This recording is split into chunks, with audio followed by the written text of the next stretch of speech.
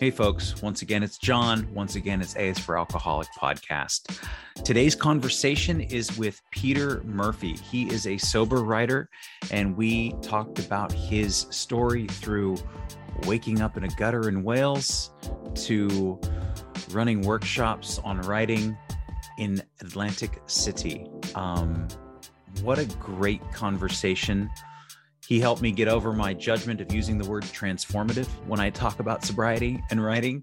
We talked a lot about faith and about prayer and about putting it down on the page and how that can actually change your life.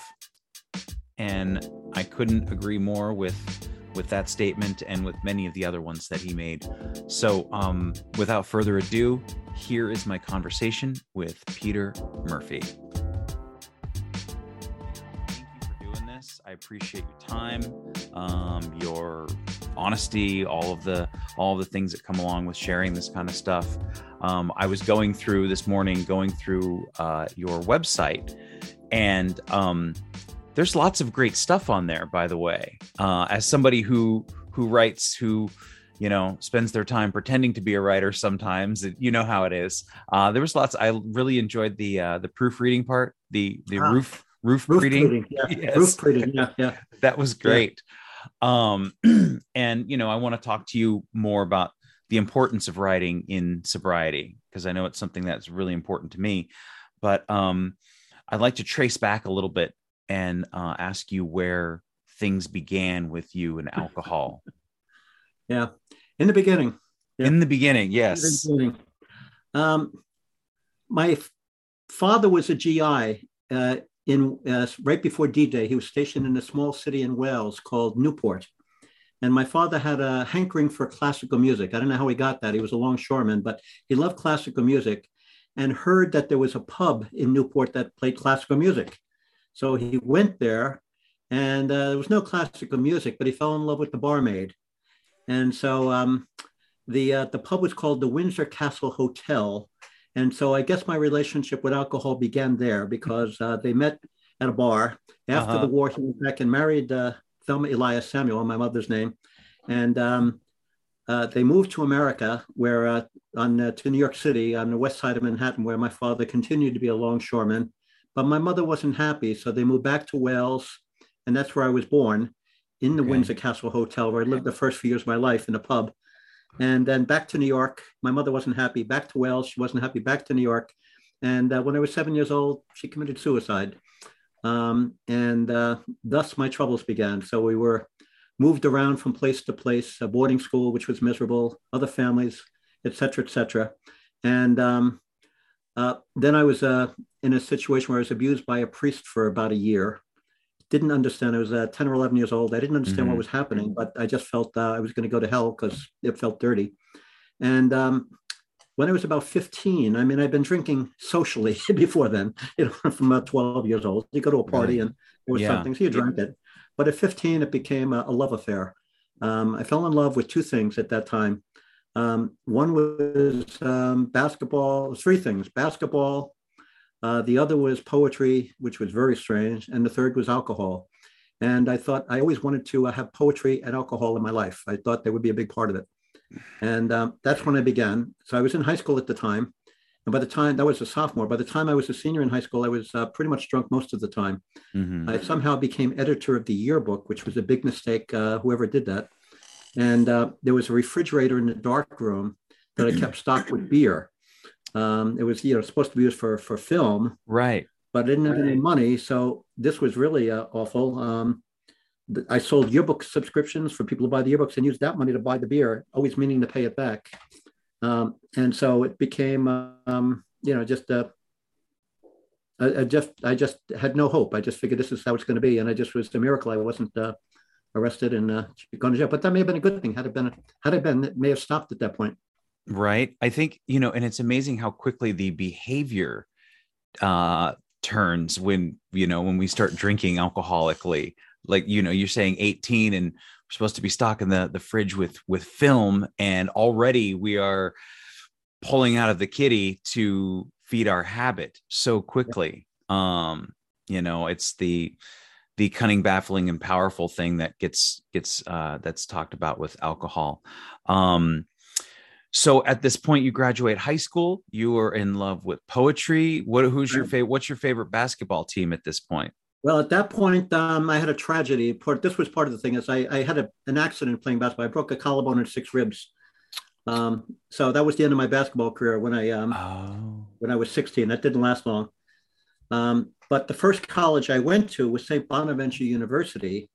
And the big star then was Bob Lanier. I don't know if you heard of Bob Lanier, but he became an All-American in the NBA, played for the Detroit Pistons. So he was a junior when I got there. And so I became a St. Bonaventure fan for that year. But I was drinking. I flunked out after a semester. Then went to another college and flunked out. And then a third one and flunked out. So at that point, I decided, let me be near what I love. So I went to work at a bar, which made sense. Right. I was a bartender for many years. It was great. All access, you know. No, you don't have to get up early in the morning. It seems like the dream, right? That's right. Yep. And how long did you work in the bar? Mm-hmm. Exactly. Right. About 2.5 years. Okay. Yeah. And what was this bar? What kind of bar was it? I described it was actually a nightclub in Queens, New York. It was a very posh place. I don't want to mention it because people are still around that were part of that, even though it was a long time ago. But I started off as a busboy, basically hauling ice back and forth, and then became the daytime manager because the other daytime manager got drafted, which was, what's happening back then. It was 1969. So I got that job, and then I was bartending at night, and it was a great way to meet girls, which was also important in my life. I wasn't very good at it, but it was like I got to practice. And I described my early life while I was in high school as early derelict period, and this period here after high school is mid derelict period before going into late derelict period, which happened later. So that was about 2.5 years, and I got in a lot of trouble. I wound up getting involved with a young woman who had been a heroin addict, and she had just gotten clean when I met her, and we learned to drink together. And it was a destructive relationship for both of us. And I always thought that she was the bad one in this relationship, but I realized, no, I was as bad for her as she was for me. And I wish I could apologize to her for that. But it got to the point where I had to do something. She got me $1,000 in debt to, this is going to sound ridiculous, a mafia connected dentist. And I kept getting these threatening phone calls. So I did what a brave person does. I ran away.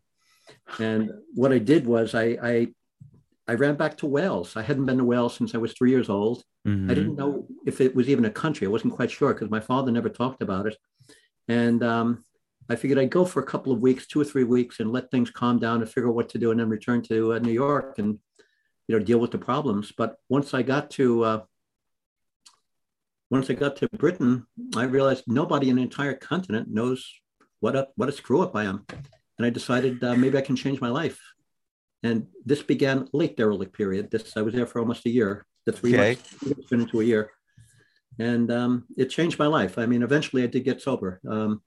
I hit the proverbial rock bottom. I woke up in a gutter in Cardiff, Wales, 9 months later. And I was 21 years old and decided I had to change my life. So you hit that rock bottom very early. It was early in my life, but it was 5 years into it, 5 or 6 years into it. So, right. I didn't think I was going to live much longer than that at that point. I had, at that point, I was living in a commune. It was 1971. That's what you did, or 72. And I decided I was so unhappy, I should either kill myself, get my ear pierced, or join this new religion that I had discovered, that I heard of, that seemed to have a kind of promise. And all of those things seemed about equal. I'll become part of the religion. No, I'll get my ear pierced. So it. I love that the ear piercing, the cult, and suicide were all on equal footing at that point, right? They were all possibilities. Yeah. And so I tried the suicide part. That didn't work. And that's why I woke up that morning. I wasn't planning to wake up that morning in the gutter, but I did. And so I figured, all right, let me try the next option. So I never got my ear pierced. So you join you joined this new religion. What is I this joined new it. religion? It's called the Baha'i Faith. I don't know if you've ever heard of it. BAHA apostrophe I. It rings a bell. Yeah. And what attracted me to it, I'll tell you what didn't attract me. What attracted me to it is I had been raised as a Catholic and went to pretty much Catholic schools, was I mentioned earlier, abused by the priest. And I had decided I was an atheist. But when I came across these Baha'is, which occurred in Ireland, I was teaching around the British Isles, they said that, first of all, they didn't have a clergy. They don't have a clergy. And okay, that's good. But they also said that the earth is one country and mankind is citizens. And that they believe that the purpose for today is to have unity, world unity, and to eliminate prejudices. What had happened just before I met them, I was in Northern Ireland, in Londonderry, and this is during the Troubles in Northern Ireland. And I got involved in a shooting incident between Catholics, these Catholic drivers in a car I was in, and the soldiers. They were shooting at us, and I realized when I survived that, why are we killing ourselves over religion? Why can't we see we're all human beings? And I thought that was my idea. I was my first original idea as an adult. I felt smart. And then a week later, when I met these Baha'is, they said the earth is one country and mankind is citizens. And I was pissed. Wait a minute, that's my idea.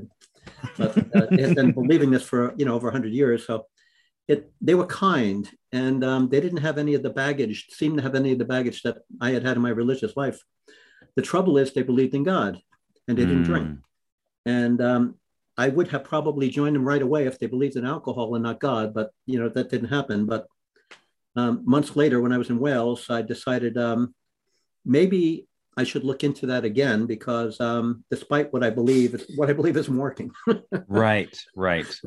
And so eventually I became a Baha'i, and it wasn't what my plan was, but I didn't know how to do that. I didn't know how I was not going to drink, but I decided let me try. I never heard of Alcoholics Anonymous. I didn't know what a 12-step program was, but I decided I wasn't going to drink that day. And then I didn't know what I was going to do the next day. I said, I'll worry about not drinking tomorrow. And I sort of, on my own, came across this one day at a time thing. Stupidly, I just figured I didn't know what else to do. And I haven't had a drink since. Wow. So what was different, or maybe describe a little bit of the night you said you didn't plan on waking up and hitting that rock bottom? What was different about that night that made you decide you were done? And then what was it about the next day that made you, after waking up when you didn't want to, make you decide that you were done drinking? Nobody's ever asked that before. That's a good question.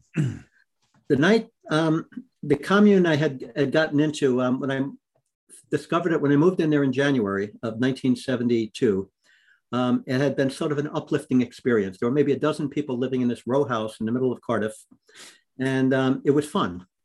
I got a job working at a construction site, which wasn't fun, but I was holding my own. But everybody was doing serious drugs. And in my own relationship, I did drugs seriously for about 6 months and decided no more drugs. That was too bad.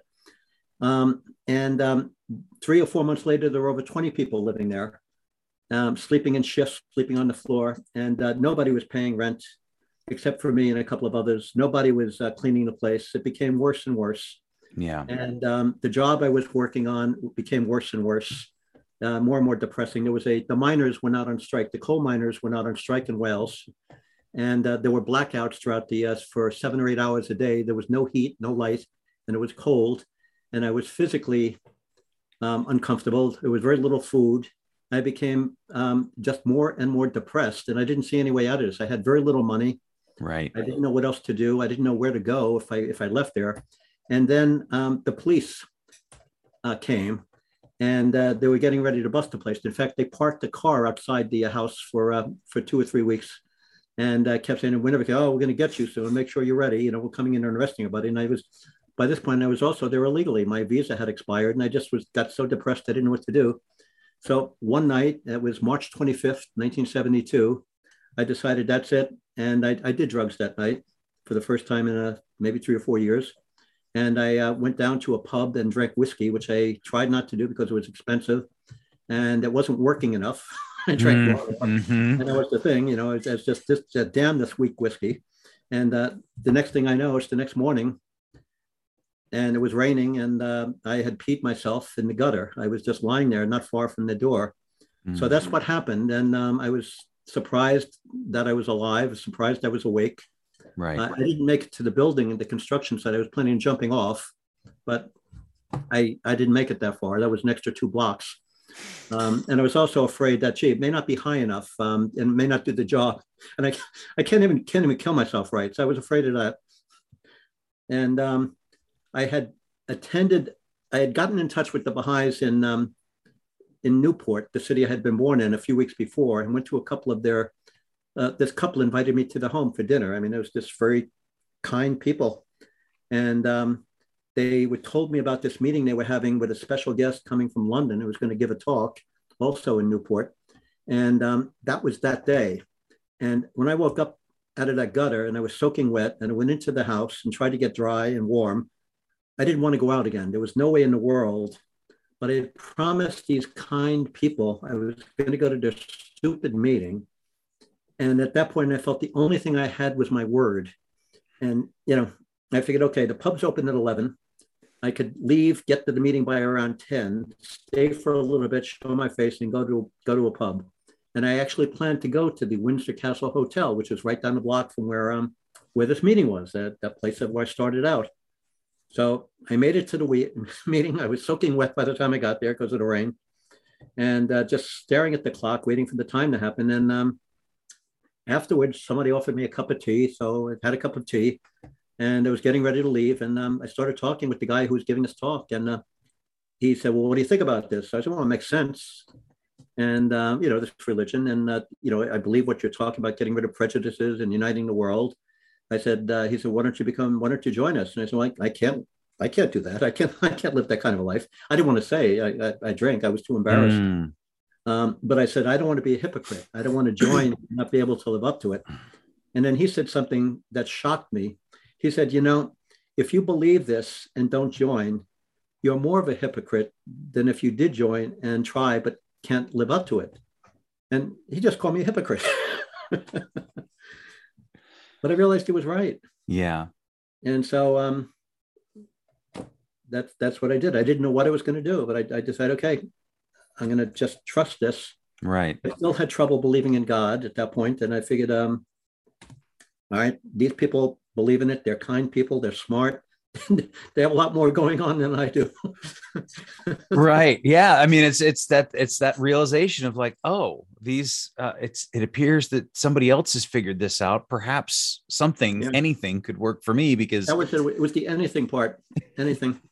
Yeah. I didn't know how I was not going to drink, but as I said earlier, I figured, all right, I'm not going to drink the rest of this day. Right. And I didn't go down to the Windsor Castle Hotel. Instead, I hung around. And when the meeting ended, there were some young people from a city in Western Wales called Llanelli. Try to pronounce that 3 times fast. And they were good. They were hanging around. So I hung around with them. We went to dinner, and the pub, it was a Sunday. The pubs closed early on a Sunday. And, I stayed with them till the pubs closed. I said, okay, I didn't drink today. And I went back to Cardiff. And the next day, I figured, all right, I'm not going to drink today. And as I said, I made it. Yeah.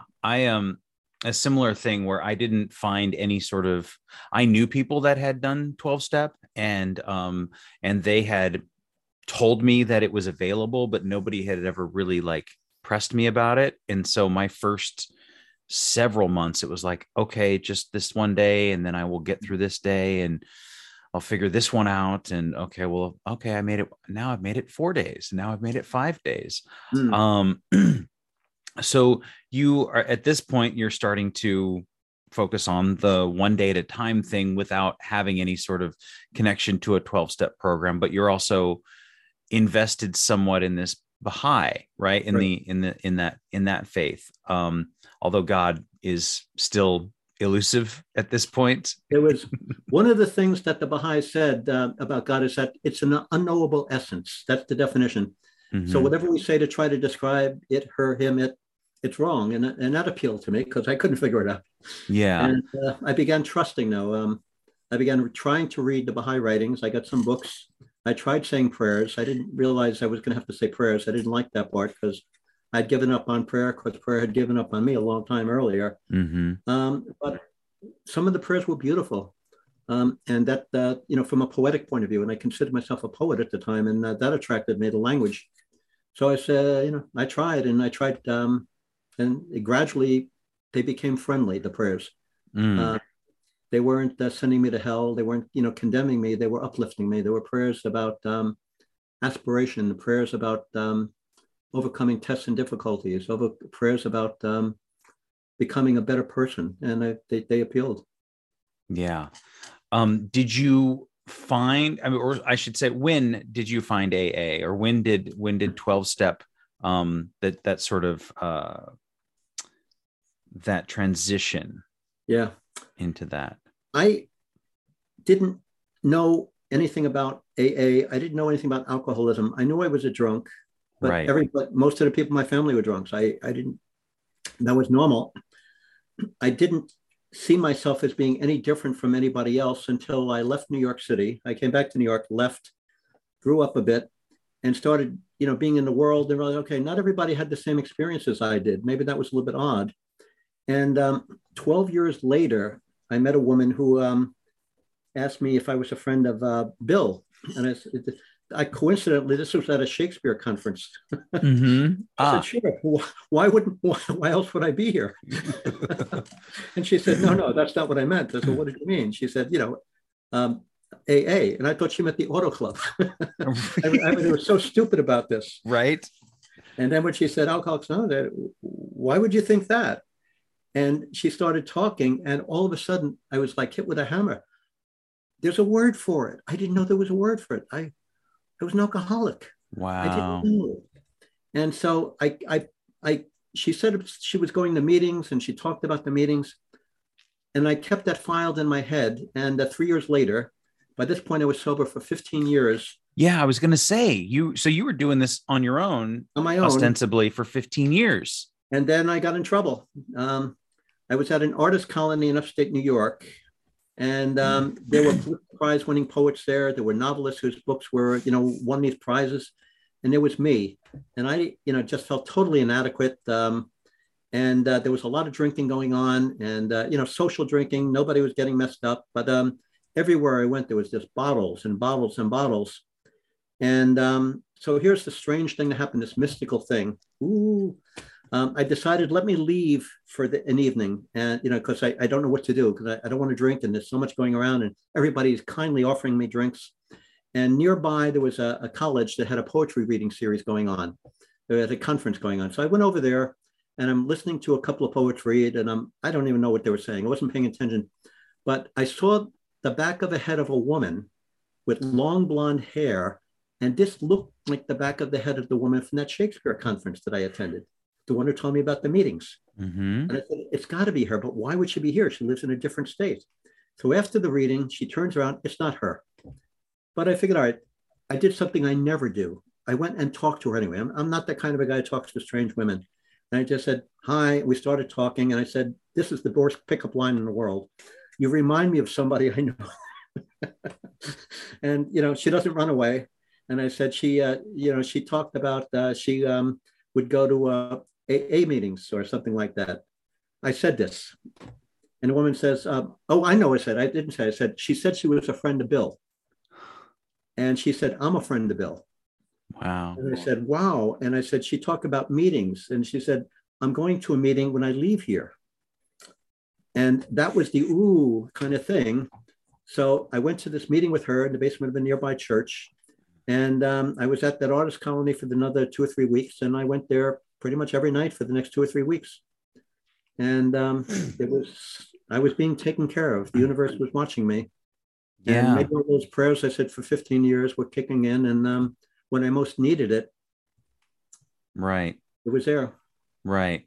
I think that's I think one of the symptoms of my alcoholism is my impatience with things. And there's a lot of talk about the promises. And one of the other things that I was sometimes quickly and sometimes slowly. And I always think, like, why does it have to be so slow? And that's just me being stubborn and impatient. And so when I hear you talk about 15 years of doing these things, to find this moment where you're like, aha, this thing happens. And I mean, that's awesome, and it's quite hopeful that perhaps the tiny little bit of work that I put in every morning or every week, there's some other thing that's waiting down the road. And just because I don't get it today, because my ego wants it, right? My self wants it so bad today, doesn't mean that it's not necessarily waiting for you, but it's being created in some way in your own mind or in the world, or however we like to look at it, but those aha moments, those God shots, as they call them sometimes. So this woman takes you to these meetings for the next 2 to 3 weeks. Yep. And how does it feel? What is it? I mean, what is it? I felt like I didn't want to belong there because that would be admitting. And I wasn't quite ready yet. Okay. But several other things happened is that I started having drinking dreams, and they frightened me. And I started writing about them, which was all the only thing I knew I could do. I started writing poems about them. Mm-hmm. And the other thing is that I started getting, this is going to sound really ooey more. My mother, who had died when I was 7, started visiting. Mm-hmm. Not in a, like ghost kind of way or, ectoplasm, but I just felt her presence.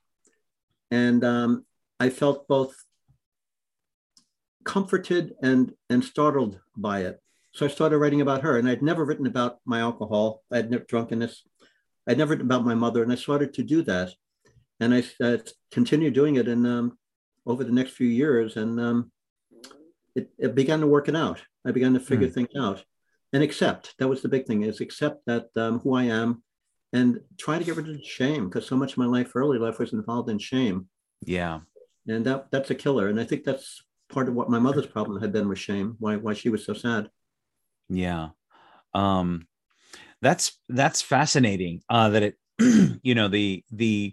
the idea that here's this thing that makes sense, right? This group of people who come together, this program, and it makes a lot of sense, but we don't want to be a part of it because yeah. So for 15 years, you're sober, you're living life, you're doing things, everything seems relatively fine, right?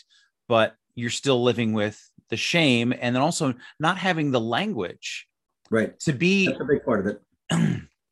And to realize that, this is how I can define it, this is how I can describe it, and then being able to work it out, because I think that too is something that's still in this age of information, right? Mm-hmm. And people they don't want to admit it. I mean, nobody does.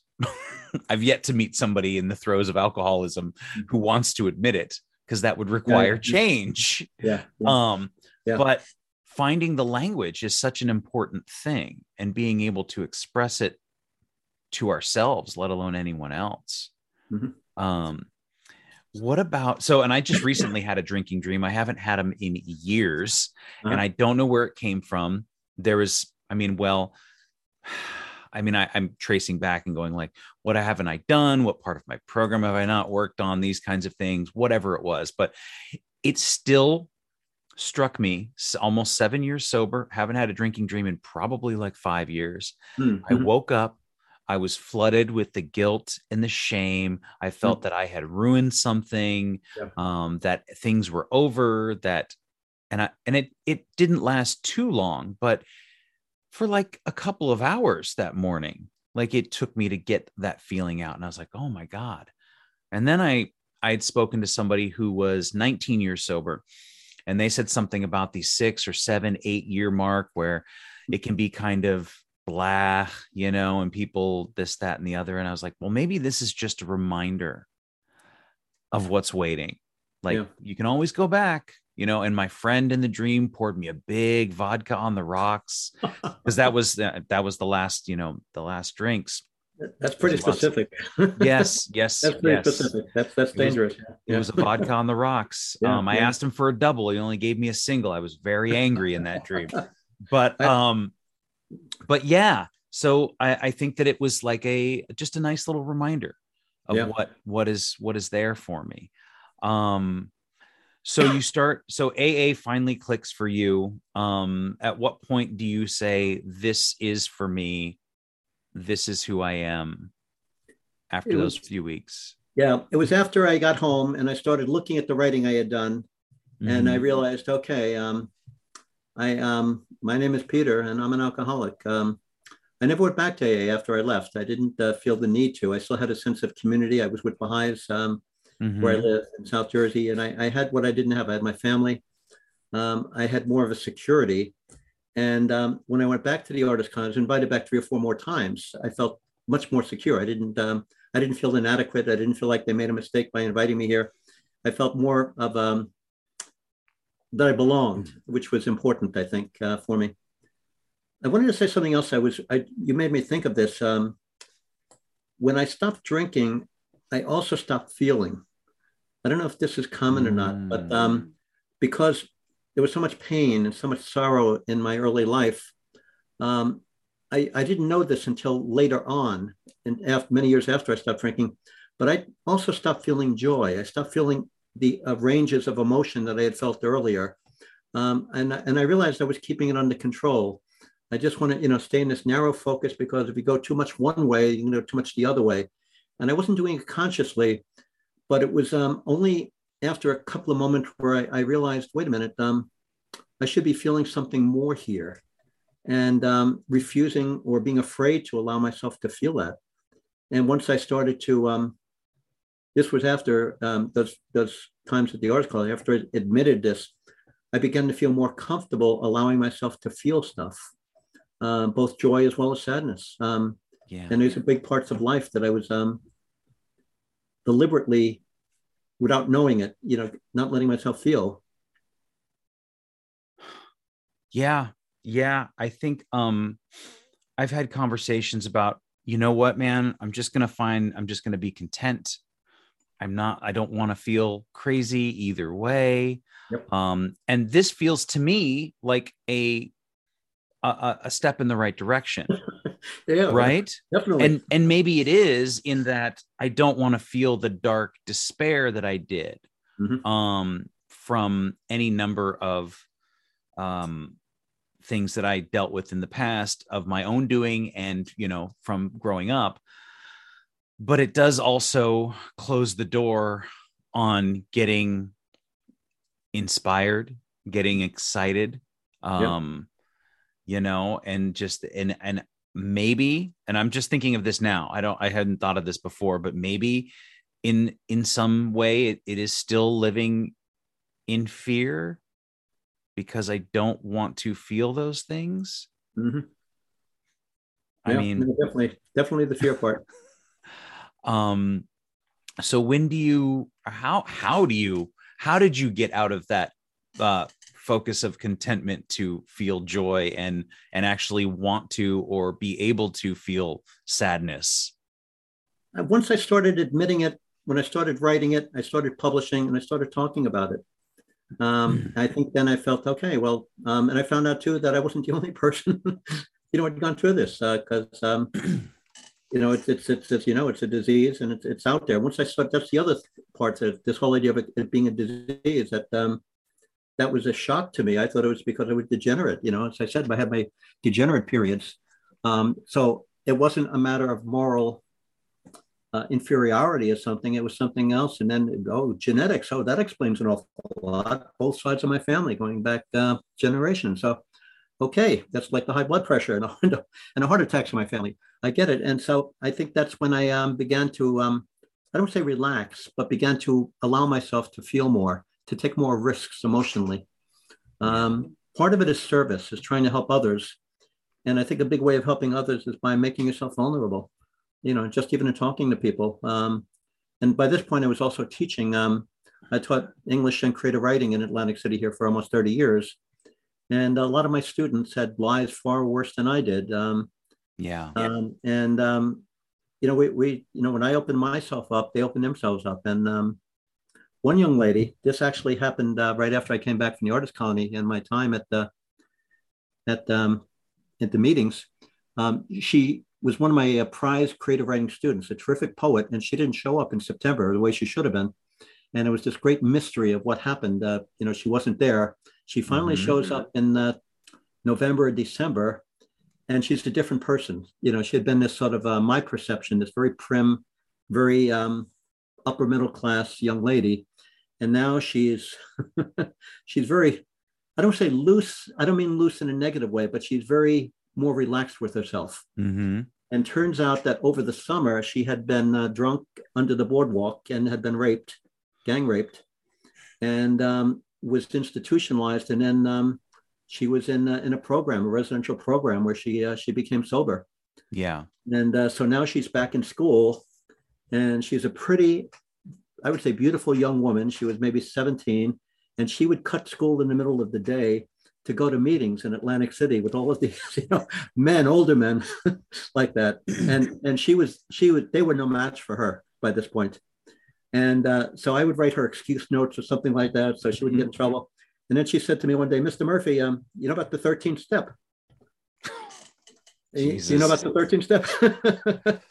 And I didn't know what there's no. So she told me, "How frank can I be here? Can I?" You can be as frank as you want. Please do. So, all right. So anyway, so I said, "What's that?" And she said, "Well, she learned you don't come to these meetings to get laid because you'll only get fucked."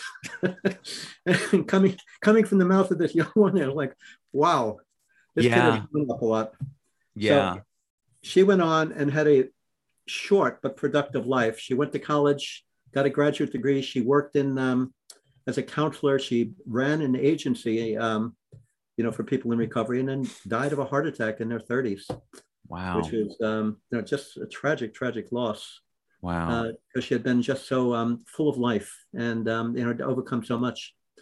So, but I also connected with a lot of other students, many of whom were, as I said, going through worse problems than I did. And I think I was able to, I use poetry a lot of times just to help them, just have them learn to write. And maybe poetry would do for them what it had done for me. And some of them didn't want to write poetry, wanted to write stories and prose. I had to learn how to teach them that too. So that helped me grow. Yeah. So obviously the writing was very important to you very early on. I would consider myself the same. I had huge periods of absolutely no productivity and trying to write while I was absolutely drunk. I still have those notebooks, and there's just like the handwriting gets worse and worse and worse. There's no legible sentences, and then there's a bunch of swear words across the page. Like, it's just terrible. And in sobriety, I guess there's three things that have really hit home for me as far as important is, I'll use the word transformative, which I'm always hesitant to use because it sounds kind of corny. Yeah, but it's real. It's real. But it's real. And it was getting sober. Running for me was something that really transformed my life.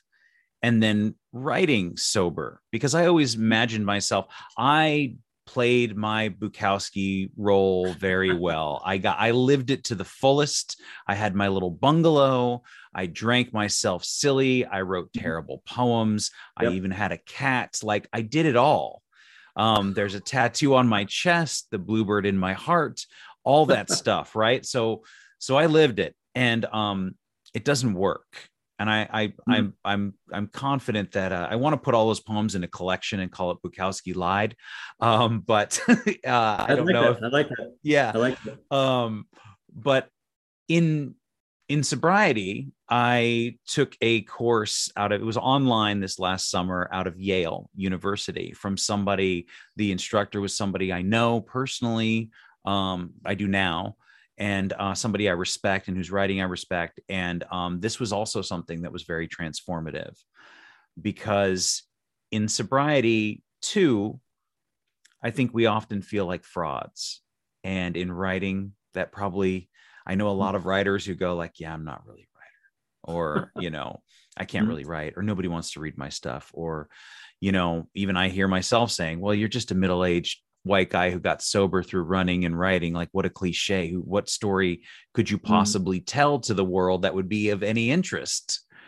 But the writing has been very transformative, if for nothing else than my daily life of being okay. Mm-hmm. Right. How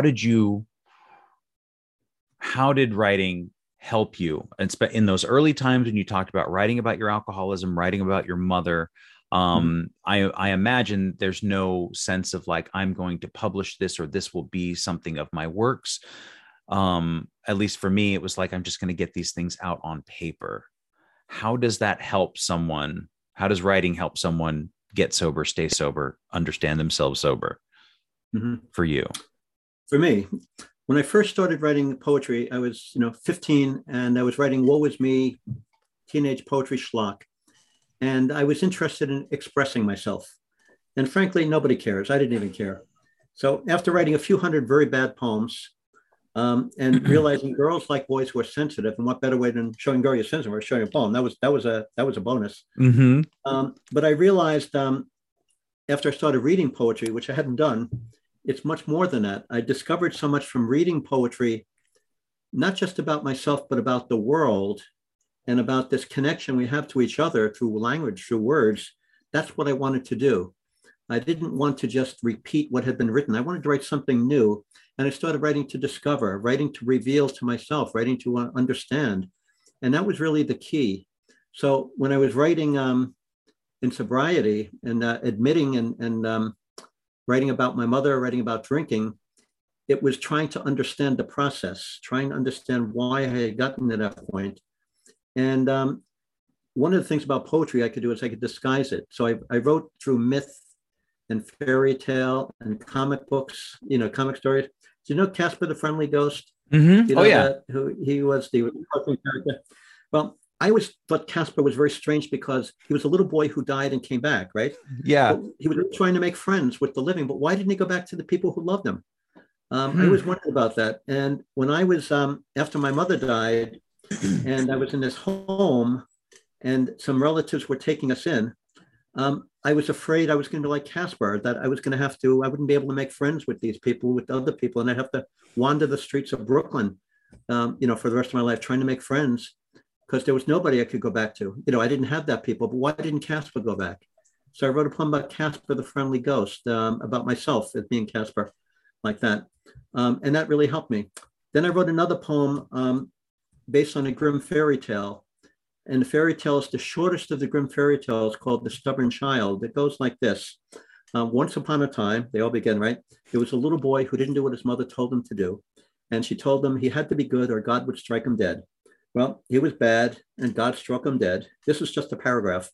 And he was buried in the backyard. And he still was bad because he raised his hand above the earth.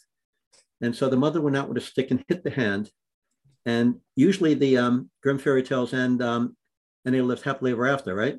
This one ends, and for the first time, he had peace beneath the earth. So I realized that was my childhood. So I wrote a poem called The Stubborn Child about my mother taking me into her grave, where I continued to fidget. And I was trying to be a good boy, even though I was dead, living in this grave with my mother. And it helped me understand that I was still so attached to her and her death. Because I wrote this poem when I was in my 30s. Yeah. And that finally, she hit me so hard, it knocked me right out of the grave. She smacked me with her thin right arm so hard, I wound up being standing in the earth, shaking and not knowing how to walk, and having learned how to walk again.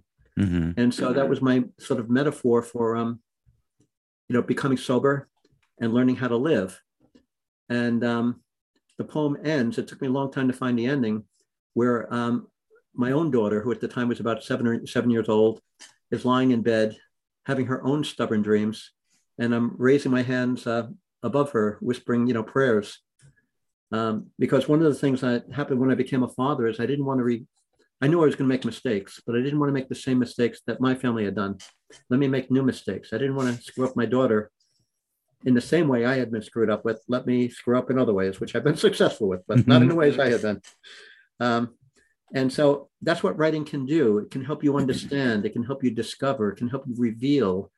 It doesn't solve anything. but it just gives you a way to make your way in the world. That's what it's done for me. It gave me an identity too. All of a sudden, I became a poet, and that's not. What do you want to be when you grow up? Oh, executive. This.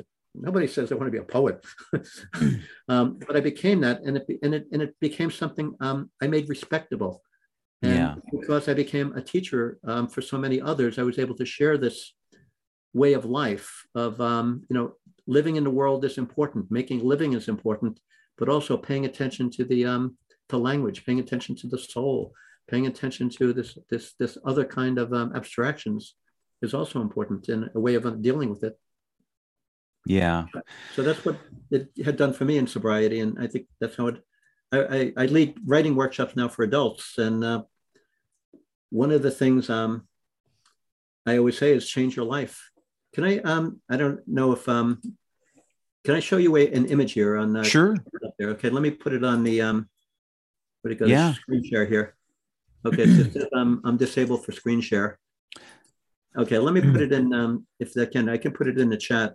How do I do this? So shoot, I don't know. Okay, that's right. I'll put it in the chat. Okay. You can see it, but it's an image. I can even put it in the chat. I don't see the uplink here. Let me try it here. No, I can't do it there, but okay, I can. Hang on a minute.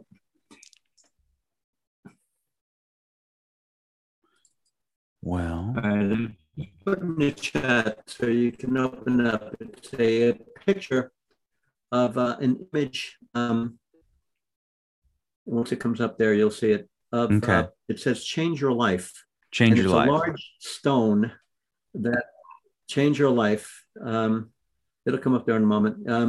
And it's an image from the Berlin Wall. It's one of the sections from the Berlin Wall that had been graffitied. And it's on display in London outside the Imperial War Museum. Well, when I saw this in London, that's what it became so important to me. That was an image that meant something, both because it's artistic, it's revolutionary because it's part of the Berlin Wall, and it has a message. It's a quote from a Goethe poem, says that you must change your life. And so I used this image in my workshops about writing, what writing can do for you, and how writing can change your life. I don't know if you've been able to see it there. Yeah, I see it. It's a gorgeous image, and it's surprising to me. It's at the Imperial War Museum, a museum dedicated to war, but it's actually not about war. It's about people. Yeah. And you used the word transformation earlier, and it's about transformation. Yeah. So yeah. that's what writing does. That's what I try to get people to do is that, and I tell people to come to my workshops that if you come here, whether it's a day workshop or one that lasts for a week or two, whether it's in the United States or abroad, and you leave the same way you came, you wasted your time and your money. You come here to write, but don't leave writing the same way you wrote before. Yeah. And look at your life the way it can be. So I see writing as a transformative force. And one doesn't have to have an addiction problem. Everybody has problems. Everyone is making their way in the world. And writing is one way to navigate that world. And any artistic value would be to make it a better world. Yeah. Yeah. When I met the Baha'is, one of the things they said is that art raised to the level of worship, that art can be prayer. And nobody had ever considered my poetry prayer.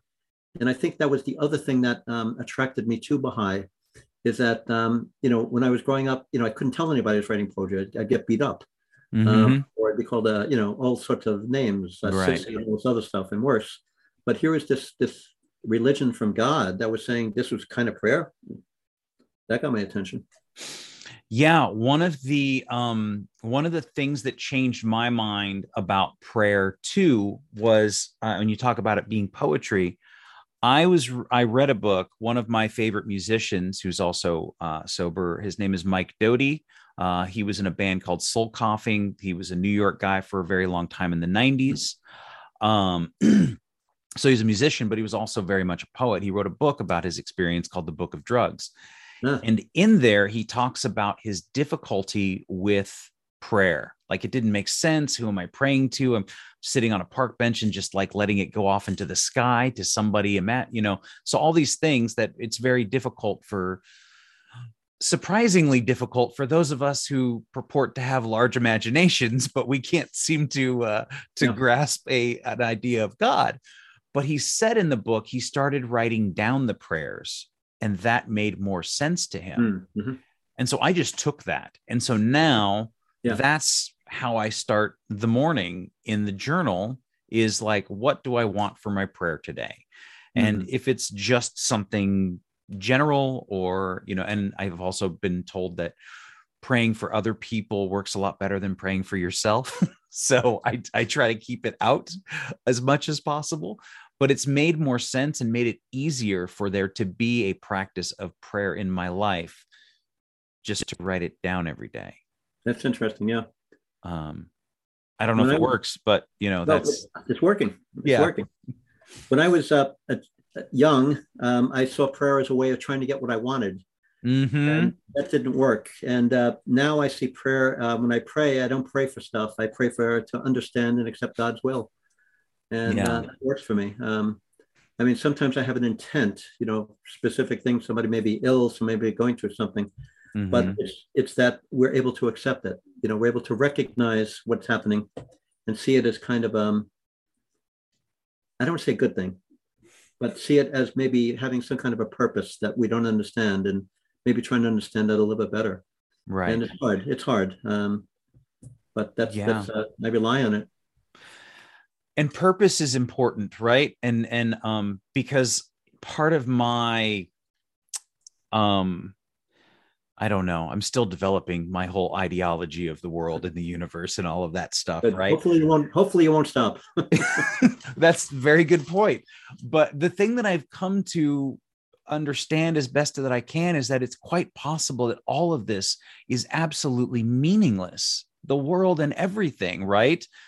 But that doesn't mean that I can't have some small purpose or meaning in the things that I do and the things that I say and the people that I talk to and the relationships that I have, that those can have some meaning.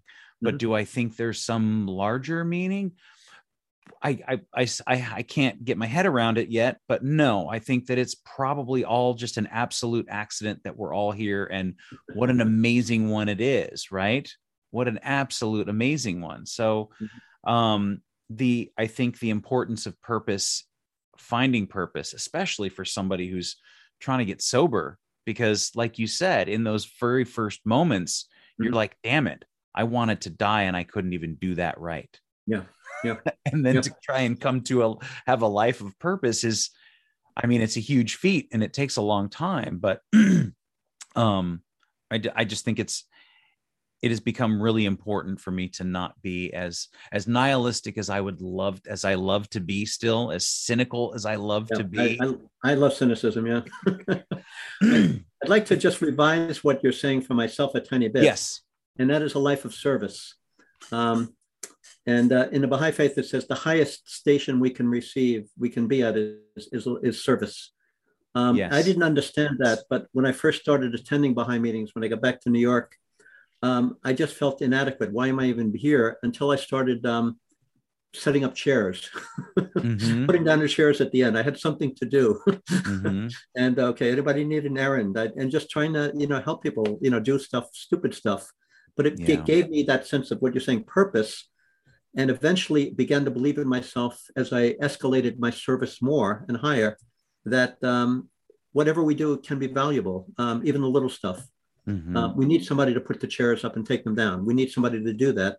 We need somebody to plan a whole year's budget. We need both of those things.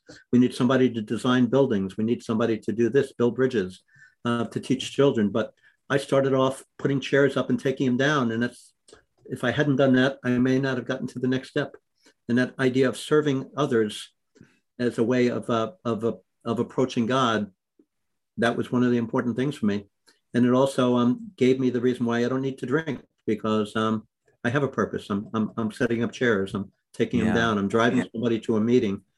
I'm asked to visit somebody who's ill. Okay, I don't want to do that because I get really nervous around that. But okay, I'll do that because that person needs somebody to visit them, and I can do it. Terrifying stuff, but somebody has to do it, and I grow by doing it. Yeah, and it's Another thing that I've come to realize is that a lot of the problems that I had with alcoholism, with alcohol, a lot of them being selfish in specific and being self-centered and being narcissistic, these were still very much human issues, human problems, let alone alcohol problems. These are things that you don't need alcohol to be selfish, self-centered, and narcissistic. And it's easy to get down on myself and my problems in my own head. It's awful in there some days, you know what I mean? And the best way to get out of there is to go help somebody else with their problems. Yep. Right? Even if it is just chairs. Yep.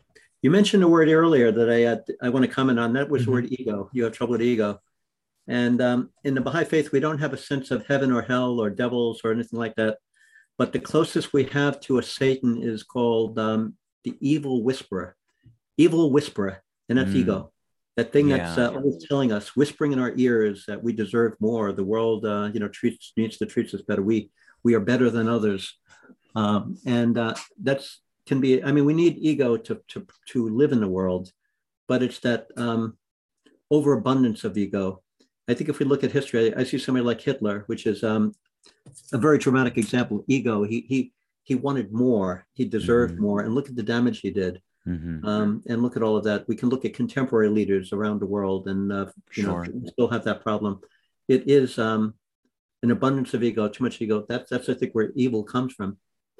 We don't need to go to fires and brimstone. We have it here on terra firma. That's very true as well. And it reminds me, there was a guy, my dad had a friend, and his name was Johnny Apfel. And I don't know I can't remember anything else about him, but it was something you just said. And he would say something, he always said, there is no heaven and hell. Heaven and hell is right here on earth. Mm-hmm. And it just reminded me, I don't know, out of the blue, but also the idea of how much we do have, and that we don't. More is, and it's fine to be ambitious and to want more and to create more and all that stuff, right? But like, I was on a bike ride yesterday and I was just cruising through and I was like, this is great. This is like, it's beautiful. It was cool. It was sunny. I'm in California. Like, it's just, man, I have everything I want in this moment. Mm-hmm. And it was absolutely perfect. And again, I had to go and I there's a stack of, it says taxes, bank, and bills on the whiteboard behind me, and I've got to go do all those things. And that's been up there for the last 4 days. But yeah, so it is definitely something to remind ourselves of, that we don't have to have everything all the time. And in fact, we have a lot more than we like to imagine. Sometimes then we let our ego get in the way and tell us that we don't. And I think the other thing is gratitude. That's another important part of just being grateful and letting people know and be grateful for them, grateful to them. Yeah. It's and I think it's hard everything's hard in early sobriety. But when you're like, just do a gratitude list, and they're like, oh, I got to write 5 more things that I'm grateful for. Yep. Mm-hmm. But that list gets easier and easier, and the things get better and better. And sometimes it's like, I'm sober, there's clean water, I got to sleep in a bed, whatever it is. And those things, right? I mean, after time. Can you talk a little bit about the writing workshop that you do? I love these things. I want to go to more. I'm quite curious about the 2-week writing workshop in Atlantic City at this point. Yeah. What does that involve? Well, we do a number of different length programs. Before the pandemic, we were supposed to go to Florida that week, literally. So that got postponed. We're going to Florida in 2 weeks to lead a week-long writing workshop. I'll be doing one in memoir, and one of my colleagues will be doing a poetry one. Mm-hmm. Every summer, we've been going to a city in Europe, either to Wales, Scotland, or Spain, and doing a week-long one. And we usually do one in New Hampshire every August. And that one, we just found out we were planning to go there, but the venue did not survive COVID. So unfortunately, we're not going there. So we're doing a shortened version in Atlantic City. It's not going to be 2 weeks, this one. It's going to be just for 4 days. The university I'm associated with, Stockton University, has built a campus right on the boardwalk in Atlantic City. So we're going to be putting people up on the boardwalk, and we're going to have. I'll be leading writing workshops during the day, and we'll have free time for people to go to the beach, explore the city, and at nighttime we have several activities. We're going to have a story slam one night, professional DJ. We'll also have. We're working on getting tickets for some of the shows at some of the casinos, headliners, and stuff like that. We just found out the band Fish is going to be in town playing on the beach for 3 nights. I'm not a Fish fan. I don't even understand what it is, but sure. People get excited about it, and thousands of people go. So that'll be happening at the same time. And so if anybody's interested, if I can give a website, that's murphywriting.com. We don't have that up yet, but we have other programs, murphywriting.com. And I started leading workshops back in the late 80s, early 90s. And people would say, how do you find time to write? And at the time, when I wasn't going to an artist colony in the summer, I would spend time going to renting a hotel room a weekend a month. And when I told people, I go, I rent a hotel room. That's why I find time to write. And people said, I wish I could go with you. So in 1993, I stupidly booked a block of rooms at a hotel, invited people to come with me. And that grew into Murphy Writing Seminars, which is now Murphy Writing of Stockton University. And so it's a thing now. I mean, I never saw myself getting into the writing business, but the university made an offer I couldn't resist about 7 or 8 years ago, and hired myself and my staff to run it. And we have a beautiful office in what's called the Noise Museum Arts Garage. It's a parking garage, but the whole first floor is art studios, galleries, and us, Murphy Writing. So that's awesome. Where we're based. So we do programs online. We have some online writing workshops as well. We do tutoring online. We do professional development in schools all over the country. So we have a whole range of stuff. We just had 2 Zooms right before I got on here.